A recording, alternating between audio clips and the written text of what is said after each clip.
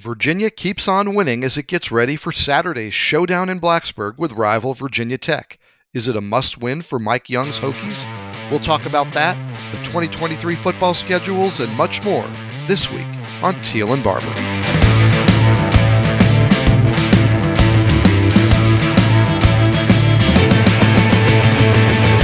Welcome to episode 101 of Teal and Barber, the Richmond Times-Dispatch and Richmond.com's Virginia Tech, UVA, and ACC sports podcast. I'm Mike Barber, ACC beat writer for the paper, and joining me as always, my co-host, the 14-time Sports Writer of the Year and the Virginia Sports Hall of Famer, David Teal. Happy February, Mike. Happy February. Glad to make it. It is. Yeah, I just got back from Syracuse where it was snowy. That was kind of ironic. So my kids are 3 and 9, and they have been just clamoring for snow. They wanted a white Christmas. They wanted snow on New Year's. They wanted snow on Daddy's birthday, Mommy's birthday. No snow yet to deliver. And I go up to Syracuse, and we get snow and a decent amount of it.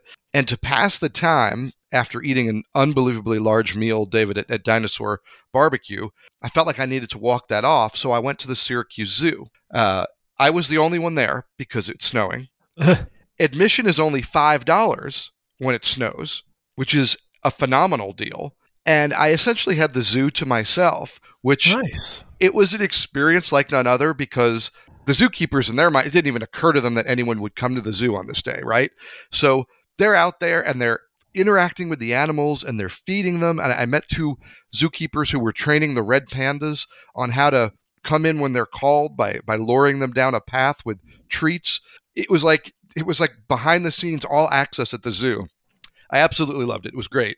But there's definitely an irony and maybe a tragedy in the fact that I got snow and an all access pass to the zoo while my kids were home, and I showed them the pictures, and their reaction, instead of being excited, was kind of like, "What the heck, Dad? You did that without us?" Right. Yeah. I think I'd have passed on showing them the pictures. Someday, Mike, you will learn that discretion is the better part of valor. I might need to get that on a throw pillow here on a couch in my office. So yes, went up to Syracuse, had the barbecue, had the zoo, had the snow, attended the same basketball game as Jalen Hurts. That was pretty cool. A day removed from leading the Eagles to the Super Bowl. He showed up at not the Carrier Dome, David, the JMA Wireless Dome. Where the wireless doesn't quite work, apparently. Complete trash. What a terrible advertisement for your company to have the JMA Wireless Dome and just 2 rows of journalists griping about how the wireless doesn't work. Perfect. Yeah. It was a weekend, I guess, full of irony. It also included another highlight. I was supposed to appear on local radio up there. David, you know, when we go on these trips, and sometimes the local station wants to have you on to preview the game. And I agreed to do that. And I was walking around the zoo, and I said, it's empty. I'm going to sit here by the tiger area, the tiger pen, and I'm going to do this radio interview.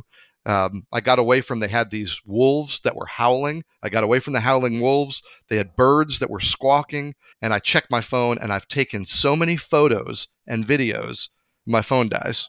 Oh. So apologies if they're listening. Apologies to ESPN Syracuse for missing that appearance because I had a dead phone, and because also I'm me, and it's 2023 and completely reliant on technology. I get in the rental car. They don't have anything I can charge my phone with, and I have no idea how to get back to the hotel because I don't have access to my GPS. I don't know about you. I'm still completely reliant now on the GPS when I travel somewhere I haven't been. But wait a minute. The rental car, you couldn't charge your phone? So this is a new thing, and I need to remember when I rent a car to be specific. But they all have the mini USB converter charger now, and I've got a USB cord. I've got the cigarette lighter. I mean, I've got a lot of options. None of them worked in this rental car. Luckily, I knew I was south of my hotel, and I knew I just had to drive around in a northern direction until I found 81 North, a road we're very familiar with down here. And it took me a good 20 minutes, though, to stumble upon 81 North before I also stubborn. I could have just pulled over at a gas station or McDonald's and asked directions, but there's a little bit of stubborn going on there. No question. Typical northerner. Again, I was up there in Syracuse. I watched UVA, David, beat the Orange. It's the 7th straight win for Virginia. Add in Boston College's win over Clemson, and the Cavaliers are now just a half game back of first place in the league. Tony Bennett's team got off to a little bit of a shaky start up there in Syracuse, especially defensively. Maybe some fatigue from that quick Saturday-Monday flip, but not as sharp defensively as we're used to, not in the gaps, not deflecting balls. Tightened up in the second half, and were able to pull out what was a pretty entertaining victory. What stood out to you from their win there at Syracuse? Jaden Gardner in the clutch. He was superb down the stretch, and in the last minute made 4 huge plays. Takes a charge, makes a decisive bucket, gets 2 defensive rebounds, all in the last 60 seconds.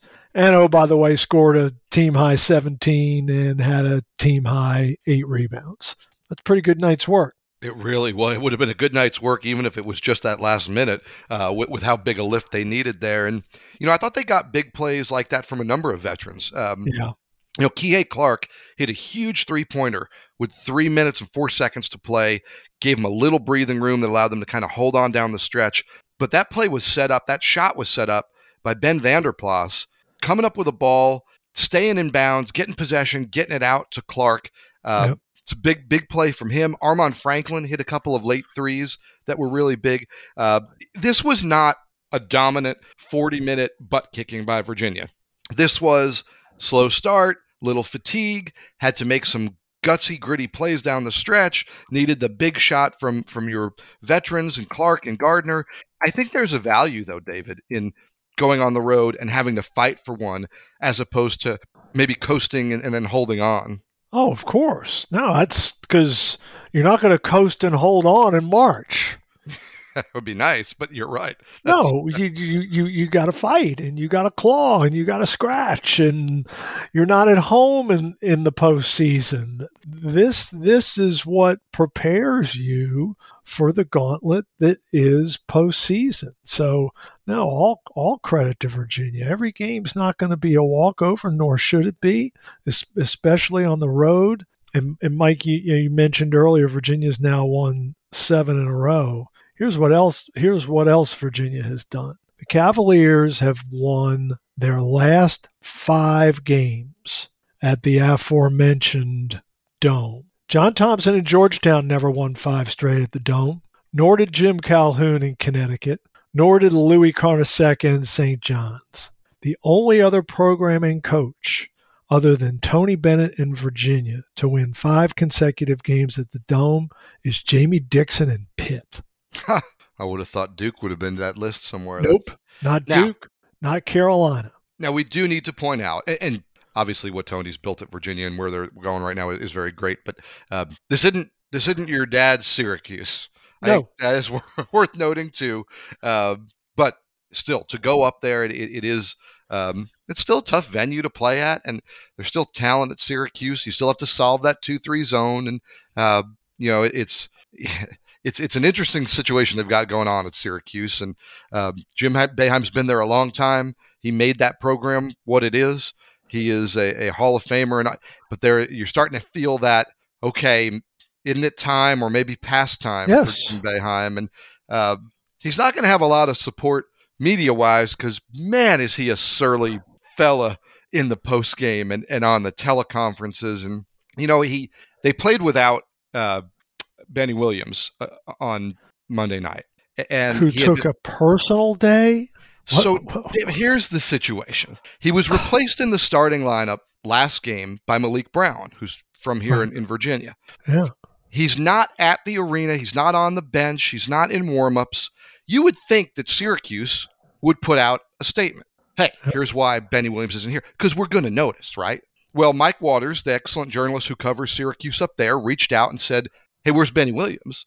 And the response he got was, Coach will address it in his post-game press conference, which is fine. If that's the way they want to do it, not the way I would do it. If that's the way you want to do it, fine. Jim's going to address it post-game. Well, they come into the post-game. Jim comes to the podium, and he makes your standard run-of-the-mill opening remarks and does not mention Benny Williams. This after all the media had been told, hey, he's going to address it post-game. So we assume then it's incumbent upon us to ask. A student reporter asks Jim, and his response is to get salty and say, is that really the most important question? That's what you want to ask right now. Well, the kid had to ask. Somebody had to ask because you didn't address it pregame. You were supposed to address it postgame, and you didn't put it in your opening remarks. So what are you supposed to do? So Jim Boeheim's a great coach, and he's actually a lot of fun when he lets his guard down a little bit and when he wants to have a little fun. And certainly losing isn't fun for anybody. But, man, I thought that was just not the way it needed to go down there in Central New York. And from a guy with that kind of a resume, you just like to see a little bit better. Absolutely. And I don't think any of us, Mike, would be surprised if this is his final season. Yeah, I talked to a bunch of fans, and they're all about, he doesn't adjust in game and all. Jim Boeheim's a great basketball coach. To me, where he's struggling is he doesn't have the energy after a Monday game to show up Tuesday right on the recruiting trail. And John Calipari does that. And these other coaches they're showing up on Sunday after a Saturday game. They're showing up at, I heard a story actually about a player who picked Providence over Syracuse. And part of the reason was this recruit had canceled their trip to Providence, planned to commit to Syracuse. And Ed Cooley from Providence shows up at the kid's open gym. By the way, this kid's in California. Shows up at the kid's open gym to basically beg him to just take the visit. Well, the kid takes the visit to Providence, commits to Providence, cancels the trip to Syracuse. I think some of that is what happens, and we've seen coaches burn out and step away. I just don't know that Jim is going after the talent he needs and then developing it at the level. I still think on game day, the guy knows the game of basketball. Oh, that is irrefutable. Well, it'll be interesting to see what happens there. It's been interesting to see what Jim Laranaga's been able to do at Miami. Certainly, Jim holds a little special place for all of us after what he did at George Mason. Well, Virginia Tech, which had righted its ship, snapped its own 7-game losing streak, back-to-back wins against Duke and Syracuse. They went to Miami last night. They lost a wild one, David. What stood out to you from Miami's victory over Virginia Tech last night? Several things. First and foremost, I fear for the Hokies that they are running out of time. And there are moments when they look like a postseason team and one that could give you all kinds of headaches. But they haven't been able to close. And last night they could not guard. They gave up 46 points in the paint. Just unable to contain Norchad Omier and Jordan Miller. And then late, Nigel Pack earned his $400,000. I mean, he's got that NIL deal, and he scored 17 points in less than 6 minutes. He went nuts and started making threes from the parking lot. And Virginia Tech, according to a former ESPN researcher I saw on Twitter, is the first Division I team this season to lose a game in which it shot better than 55% from the field, 40 from three, and 90% from the free throw line, and lost by 9. 92-83. Yep. Offense, you're right, wasn't a problem. Sean Padula looks like he's gotten back on track. Grant Basile has really emerged as a dominant player, a guy who could do it inside and out. Hunter Couture, I think, is now full strength. You're seeing all, 100% Hunter Couture. He's a weapon. Offense, not a problem, but boy, David, you said it. I mean, defense, they're going to have to tighten that up because, losing at Miami, this is a pretty good Miami team. Yeah. Not the end of the world.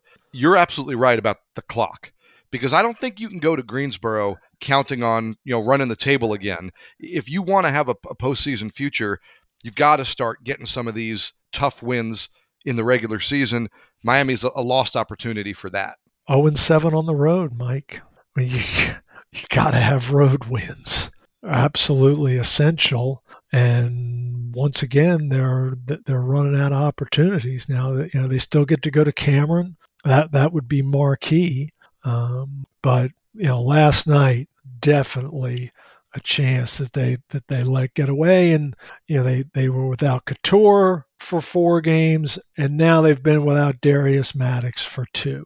And would he have helped last night? Absolutely. And Mike Young, he was hopeful when we last spoke to him on the Monday call that Maddox would be able to get to Miami. He's been out with, dealing with some family matters. I presume that he will be back by Saturday against Virginia, but who knows at this point? Yeah, and Virginia Tech has had those bad breaks this year. Couture with the elbow, Rodney Rice as soon as he gets back with the fracture needing surgery in the finger, and seems like maybe done. Maddox, the time he's missing. So certainly they've had some tough breaks. They do still go to Notre Dame, where they have a good chance, I would think, at a road win there, but that won't be marquee. Yep. But they're 10-2 at home. They've taken care of business at Cassell, as they often do, and that will be the site Saturday of the rematch with Virginia. Virginia won the first one 78-68 in Charlottesville. That was Hunter Couture's first game back from the elbow injury. David, I don't think we're overhyping things to say that if you're Virginia Tech, you absolutely have to have this one. Yes, could not agree more. Well, what do they need to do? Because it was a 10-point victory for the Cavaliers the first meeting. What do they have to do differently? What has to happen to make that a reality? They have to continue to shoot it as well as they have. Now, are they going to shoot 55 plus against UVA? Doubtful. So that means they've got to be better at one ball security. They turned it over, I believe, 14 times last night. I think Padula had 5 or 6 of those turnovers. Can't have that from one of your guards. And they're going to have to defend better. Not only the interior, but the perimeter as well. In the first meeting, Kihei Clark had 20 for Virginia, and I believe there were 5 guys who were in double figures. I think all the starters that game for Virginia might have reached double figures. They were 8 of 23 from three-point range, 29 of 57 here as it's loading for me. So offensively, UVA was really good against Tech. The number that really stood out from that first meeting, UVA had 19 assists and just 5 turnovers. That was sharp. Virginia was sharp. For them to win on the road, I think that's the key again, is that assist-to-turnover ratio. Yeah, no question.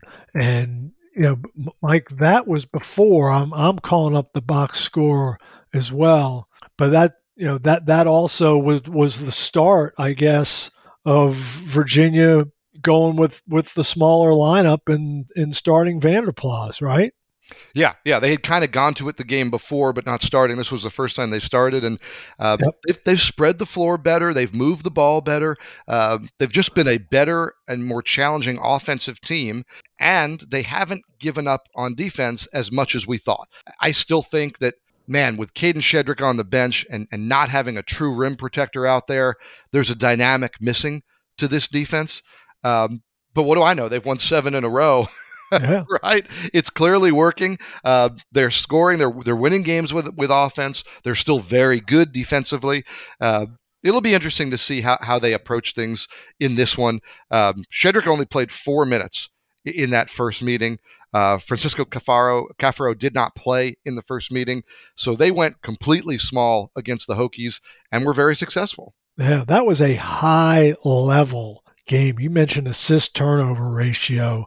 Combined, those two teams that night, 38 assists and 13 turnovers. Yeah. That's good stuff now. Yeah, and interestingly, you look at Virginia and kind of what you expect. Beekman and Clark had 12 of the 19 assists.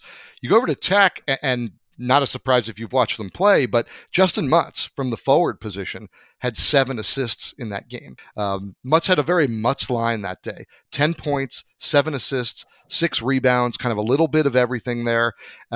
He is a key against Virginia and the defense because he is such a good passer, and he sees the floor, and they can get him the ball in some different positions, right? I think Virginia is at its best when you've got the ball on the perimeter and you're looking to dribble penetrate and you're trying to get by Kihei Clark or Reese Beekman. Well, that's tough to do, right? And then if you do, they're so good at knowing when to help and knowing when to get back.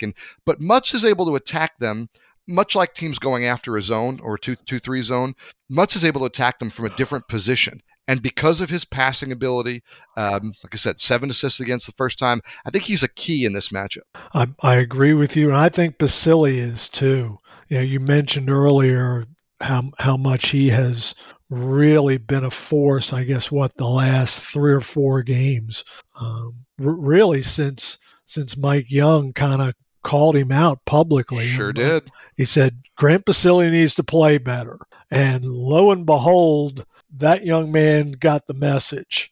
And I don't know how or even if it was delivered in practice or in private behind closed doors, but he has really, really amped it up for the Hokies. And inside, outside, he is a difficult guard. 24 points against Duke, 25 points against Syracuse, 17 last night against Miami.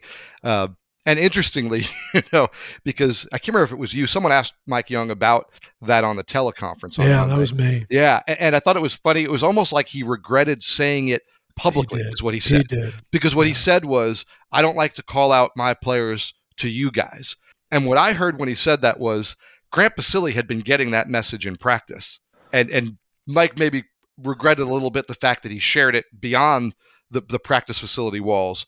But how about the way Grant Basile responded to that challenge? He has been, to me, a difference maker. And you mentioned it there. It's because I think we kind of were impressed early on with the kid as, hey, he can step out and hit that three, and that's a nice little piece to have. But these last few games, he's done it inside.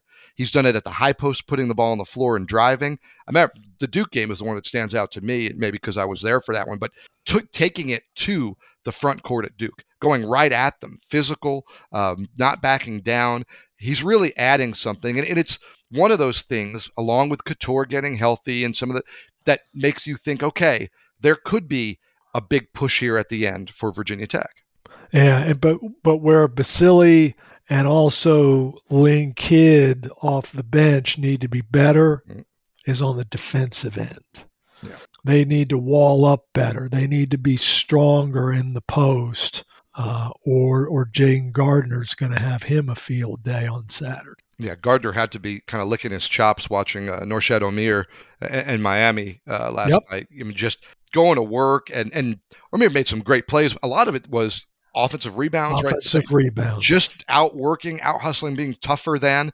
And that's a thing that Gardner can do. He did it against Syracuse. He did it at some key spots as we addressed against Syracuse. That'll be important too. Can Virginia Tech be better on the glass? Keep Virginia away from those second chance points. Virginia's an interesting team in that regard because you don't think of them as an offensive rebounding team, right? Tony Bennett wants his guys back and set on defense. You don't think of them as an ultimate crashing team, but Gardner's very good. Beekman has done that. Kihei Clark has run down long rebounds off missed threes. Armaan Franklin's pretty good in that area. It is a dynamic to this year's Virginia team. It is. Franklin's a sneaky good rebounder now. I mean, he had a handful of rebounds against Virginia Tech the first go around. And when they play their bigs, they're great at tapping the ball out. As previous Bennett teams have done. You're right. Second chance points, which really hurt the Hokies last night. They're going to have to prevent them on Saturday. You noted earlier Virginia with that smaller lineup, and I wrote an article about the fact that they've gone small, but have still been a pretty darn good rebounding team, and those athletes are the reason. Armaan Franklin, Reese Beekman, those are big, athletic, lengthy guards who aren't afraid to mix it up and crash for the ball. You got Clark running down the long rebounds, and then you got Gardner, who's undersized, battling. Vanderplas has a great sense for the ball. Ryan Dunn, who 2 games ago was just kind of emerging really as just this breakout star. His athleticism, he had another couple alley-oops of stick-back dunks. I mean, that's becoming the kind of play that, I talked to Ryan Dunn about this after one of the games. It's worth 2 points, right?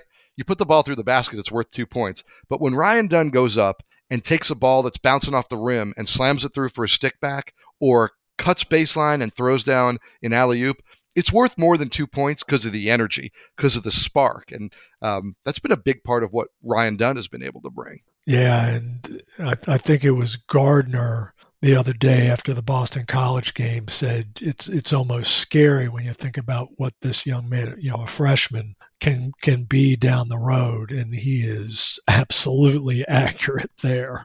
Yeah, and you think, they've got some other guys. Leon Bond is the guy that I was told is the most athletic member of this recruiting class. Well, after watching Ryan Dunn play, I've got some pretty high expectations for Mr. Bond, because Ryan Dunn can absolutely jump out of the gym. Before we move on, since we're talking about Dunn, I thought it was worth going into the story that Tony Bennett shared. And I know it's been out there before, but about Ryan Dunn's recruitment, right, David? I don't know if you had heard that before. I know it kicked around, but in essence, I'll boil it down. Virginia was recruiting Ryan Dunn, had offered him a scholarship. Isaac Trout committed. Virginia was then out of scholarships. Tony Bennett had to call Ryan and his father and say, hey, look, we did want you, but we don't have a scholarship right now. We're sorry. The family kind of understood that's the way it goes in major college basketball. They said, man, we should have jumped on it. But then a couple hours later, the dad calls Tony Bennett back and says, hey, would you be willing to take Ryan Dunn as a walk-on if we're able to pay tuition? I can't imagine what was going through Tony Bennett's mind, right? Here's a kid that you were ready to give a scholarship, and he wants to know if he can walk on. That happens in football. It doesn't happen in basketball, David. So Ryan commits to UVA as a walk-on. Now it ends up that things work out. They have a scholarship for him. Right. The rest is history, as they say. But that really tells you what Ryan Dunn saw in Virginia and Tony Bennett, that's how committed, and his family obviously in position to do that. Not every family is. But I thought that was a pretty cool and interesting recruiting story on Ryan Dunn's desire to be at Virginia. Speaks to Virginia's effectiveness recruiting, doesn't it? That a young man and his family are that sold on the institution that even with a last-minute twist, they are willing to pay the freight. And I'm sure Bennett's response to the Dunn's question about would you be willing to, the answer must have been about as fast as if Notre Dame came to the ACC and said, if we were interested in coming on as a full member in football, would you have us? Would you mind? It's the prettiest girl at the dance wants to dance with you. The only danger there is if Bennett stammered or stumbled because he was so excited to get the yes out. But no, it's a cool story. And now you're seeing, I think, the fruits of that, because Ryan Dunn seems to be a very comfortable fit in this program and on the floor, incredibly talented. Going to be a big part of Virginia going forward, too, in the ACC. Well, let's look around the ACC. We mentioned Clemson getting upset by Boston College. Virginia's now just a half game back. Duke got a big win over Wake Forest. Wake Forest has now lost 4 in a row. North Carolina has won 4 in a row. Pittsburgh still in that number 3 spot. They've won back-to-back games. Miami, after that impressive win over Tech. NC State still hanging around, relevant. What do you make of I guess, that group? Are you seeing shifts? Are we changing kind of who we thought were going to be at the top, or is everybody kind of holding ground? What do you see? Yeah, I think you can mix and match those next. I think Virginia is clearly number 1, Mike. And then you look at last night's result notwithstanding. You look at Clemson, then you have Duke, Carolina, NC State, Miami. You can put those in darn near whatever order you would like.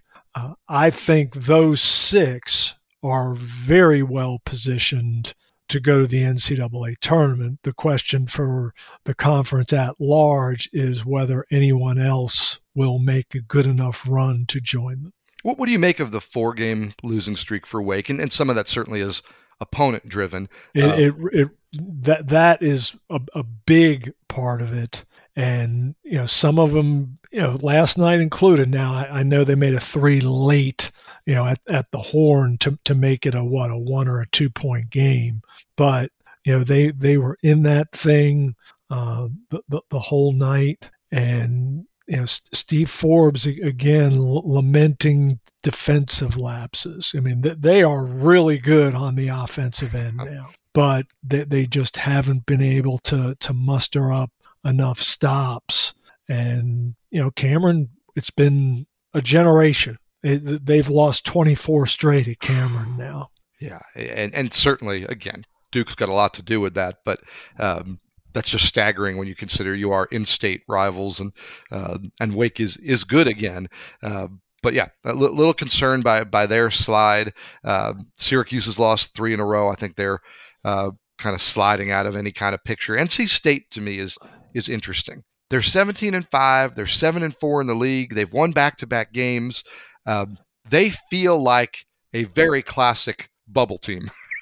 Like they're heading right for that. Now, they can certainly get a couple down the stretch that would change that and put them in the more safe category. But what do you make of the Wolfpack? I like them a lot. I believe they will absolutely be in the tournament. Their metrics are really good. They can go inside out. I mean, DJ Burns the other day against Wake goes for 31. I mean, so impressive. I mean, he took 26 shots, and he's, as Kevin Keats called him the other day, he's a dinosaur. He is a true back-to-the-basket guy, and he's this wide body, and man, trying to stop him in the post is such a chore. And when you go to double him, he can pass, and he's just exceptional. And then they've got Joyner and Smith and Morcell on the perimeter, and that just makes them very, very difficult. We won't spend too much time on this, but let's take a quick glance at the bottom of the standings. Mm-hmm. Louisville, train wreck. I think we don't need to spend much time there. Georgia Tech is 1-10 in the conference, 8-13 overall. They've lost 7 in a row. That's a disaster.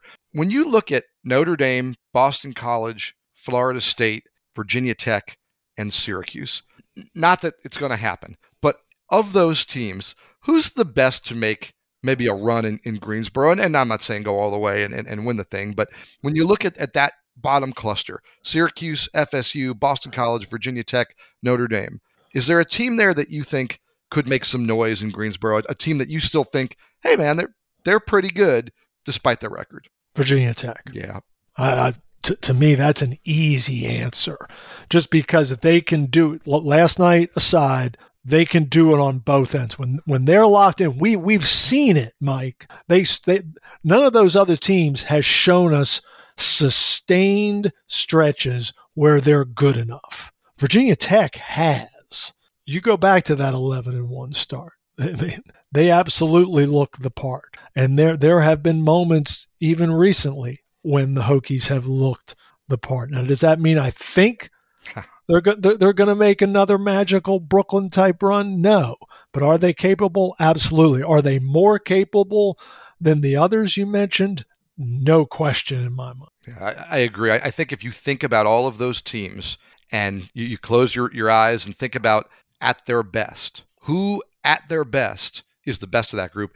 I think Virginia Tech at their best belongs up in that next group. It's just, yes, can they get there consistently? Florida State has potential, has been disappointing. Notre Dame, I'm still baffled by what's happened to Mike Brey's. They can't guard anybody, Mike. They just can't guard. Which we knew they wouldn't be a great defensive team, but they've been working on defense for the last 3 years, right? Mike Brey's even changed assistant coaches, hoping to kind of bump that defense up.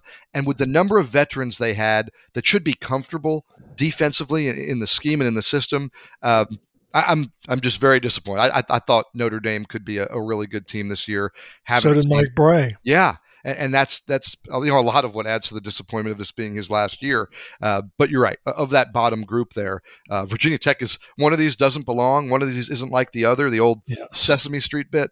Mike Young's group shouldn't be where it is and probably won't stay there much longer. But as we said, Saturday, I think an absolutely must win for the Hokies. Well, it's too early to know must win. We know big game when we're talking about the football schedules. The football schedules did come out Monday night while I was covering basketball in Syracuse. I'll be honest, haven't had a chance to really delve into them, but I know you've had a chance to give them a good look over. What jumps out to you for Virginia Tech and UVA, their schedules this year? Mike, the Hokies and Cavaliers obviously both coming off discouraging seasons. And boy, is it going to be hard to get traction early for both of them. Now, with Virginia, we already knew their first 3 weeks were non-conference games and challenging ones at that. Tennessee and Nashville, home against JMU, then at Maryland. And then what happens in week 4? A Friday night visit from Brennan Armstrong and NC State. It's like, wow, that's a bunch of teams that were not really good. Maryland wasn't that good last year, but were really quality teams. And that's hard. And then Virginia Tech, you look at the opening of the ACC season for the Hokies. Home against Pitt. Panthers only beaten the Hokies 3 straight by a combined 70 points. Then they go to Florida State, which may be the preseason favorite in the league, and then they come home to Wake Forest. That's a tough 3-game stretch to open the conference season, and there's no open week in those 3 games. Yeah, I talked to Brent Pry last night for a story that's up now at richmond.com, and he said that this is the most momentum and energy he could imagine around a team that just went 3-8. He said the way they ended the year with the win over Liberty, they were really excited for the chance to play Virginia. Obviously, the tragedy, and that didn't happen. But he feels like there's some good momentum in his program. We're going to talk to Tony Elliott here in a few hours later this afternoon.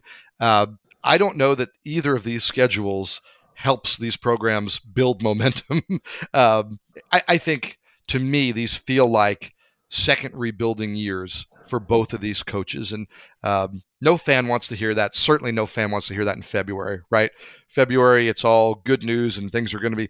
It feels like both Brent Pry and Tony Elliott still have a lot of work to do in terms of rebuilding rosters. Brent Pry spoke to me about needing to get more out of the wide receiver position. They've added 3 transfer wide receivers, including Ali Jennings from Old Dominion. They need more production there. They need better play from the quarterback position. They bring back Grant Wells. They brought in a transfer from Baylor to compete with him. Brent told me that's going to be an open competition for that job. He wants more out of the pass rush for Virginia Tech. So, and then you think about Tony Elliott, what they've lost, what they've kind of continued to lose. Defensively, they look like they've got some good pieces, but offensively, man, they've got a lot of work to do. Am I being too harsh on February 1st that this feels like rebuilding season still at both schools? No, you're not. I think you're being absolutely clear-headed here. And Mike, one thing you didn't mention about either team, who's going to block? Yeah. Again. Yep. We were having these same conversations last year, and the question still remains: the offensive line. Are you going to get it fixed? And I'm not sure either has the pieces yet. Yeah, in an ACC, David, that I think has a chance to be okay. There are some teams in the ACC. I think Florida State, is somebody back. I think Florida State's back. I still think Clemson's really good. I think the league has a chance to be pretty good, to acquit itself well, and that is great news for the ACC. Not such great news, right, if your team's trying to rebuild in this moment. Absolutely. And North Carolina, you got Drake May coming back. You got a chance. And we will find out, as usual with the ACC, we will find out a lot early. Florida State gets the rematch with LSU, except this year the game's not in New Orleans, it's in Orlando. North Carolina opens against South Carolina in Shane Beamer down in Charlotte on a neutral field. In late September, Clemson and Florida State play in Death Valley. That could be a preview of the ACC championship game. Absolutely. It's interesting, too, because so many of these programs have been remade via the transfer portal. For better or worse. Certainly there are some programs that were hurt more than they were helped, some programs that were helped more than they were hurt. But, I talked to Brent Pry, like I said, and he felt like they came out ahead in the transfer portal situation. We'll hear today what Tony Elliott felt. But the thing I wanted to hit before we wrap up here, I wrote about this week. In all, 214 players from the ACC put their name in the NCAA transfer portal. Of those, only 67 are currently enrolled at their new school. 15 did pull their name back out, but that leaves 132 guys who are in the transfer portal here as the spring semester begins. At Virginia and Virginia Tech, they've confirmed with their spokespeople there, those guys aren't going to be with the program anymore. They're out. There are a lot of kids that were left in limbo. And I know it's a big concern for some people, including the commissioner. I talked to Jim Phillips about this, and it's a concern that the grass isn't always greener, right? It's kind of like all those guys who leave early for the NBA or NFL draft, and then they end up kind of left out in the cold. David, do you think change has got to come, or is the change just going to be kids getting a better understanding? Be careful what you're giving up because there might not be more out there for you. Yes, Mike, I think it's going to change organically, as you described there. Lessons will be learned. People are going to realize that there aren't always the opportunities that they envision. We are not putting this toothpaste back in the tube. We're not going to restrict transfer rights. It's just not going to play. Unless it ends up in some kind of collective bargaining with conferences, with bowl subdivisions, however the schools elect to play this, and there is a 2-year commitment, or however it comes out in negotiations. That will be the only way, I think, that would curb the freedom of movement that the athletes now enjoy. One thing I think people need to be aware of is doesn't necessarily mean that the athletes that still haven't found a home won't, because this is all going to ramp up post-spring. And once schools get a feel for their rosters in the spring, they'll know, okay, we got to fill this hole, and then others are going to jump in the portal as well. Yeah, I think that is probably more likely to be the impact. I feel like if you're in the portal now and you didn't draw a ton of interest, and there'll be a few exceptions, it feels like the portal has been a lot like NIL in terms of if you're a star caliber player, a starter level, right? If you're Billy Kemp at UVA, if you're Armani Chapman or Caleb Smith at Virginia Tech, yeah, you're going to find a home. But if you're a guy who kind of wasn't cracking the lineup at those, right?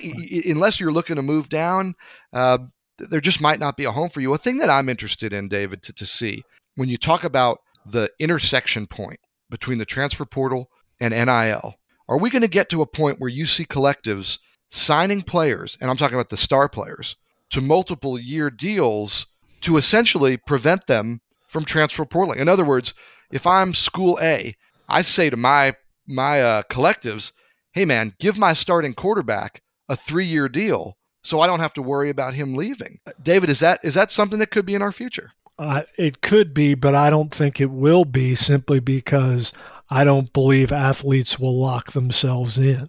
And I think they would then find another home that wouldn't require that multi-year obligation. It'll be interesting. I guess at the end, it comes down to just like any other contract negotiation, right? Do you want more money? Do you want the stability? What are you going for? What are you willing to give up? But schools, certainly, it's a challenge for coaches right now to not know what's coming around the corner personnel-wise. And I know coaches would love that guarantee. Well, I guarantee, I'm going to say it right here, I guarantee we'll be back next week. So pressure's on, David. We got to do it now. Thanks for listening. You can subscribe to Teal and Barber on Apple Podcasts or wherever you find your favorite pods. And please consider supporting local journalism with an online subscription to the Times-Dispatch. You can find special promotional offers available at richmond.com. Today's show was produced by Dean Hoffmeyer and yours truly. Teal and Barber is a podcast of the Richmond Times-Dispatch and richmond.com. For David Teal, I'm Mike Barber. Thanks for listening. Be healthy and safe, and please join David and me again next week. I guarantee it.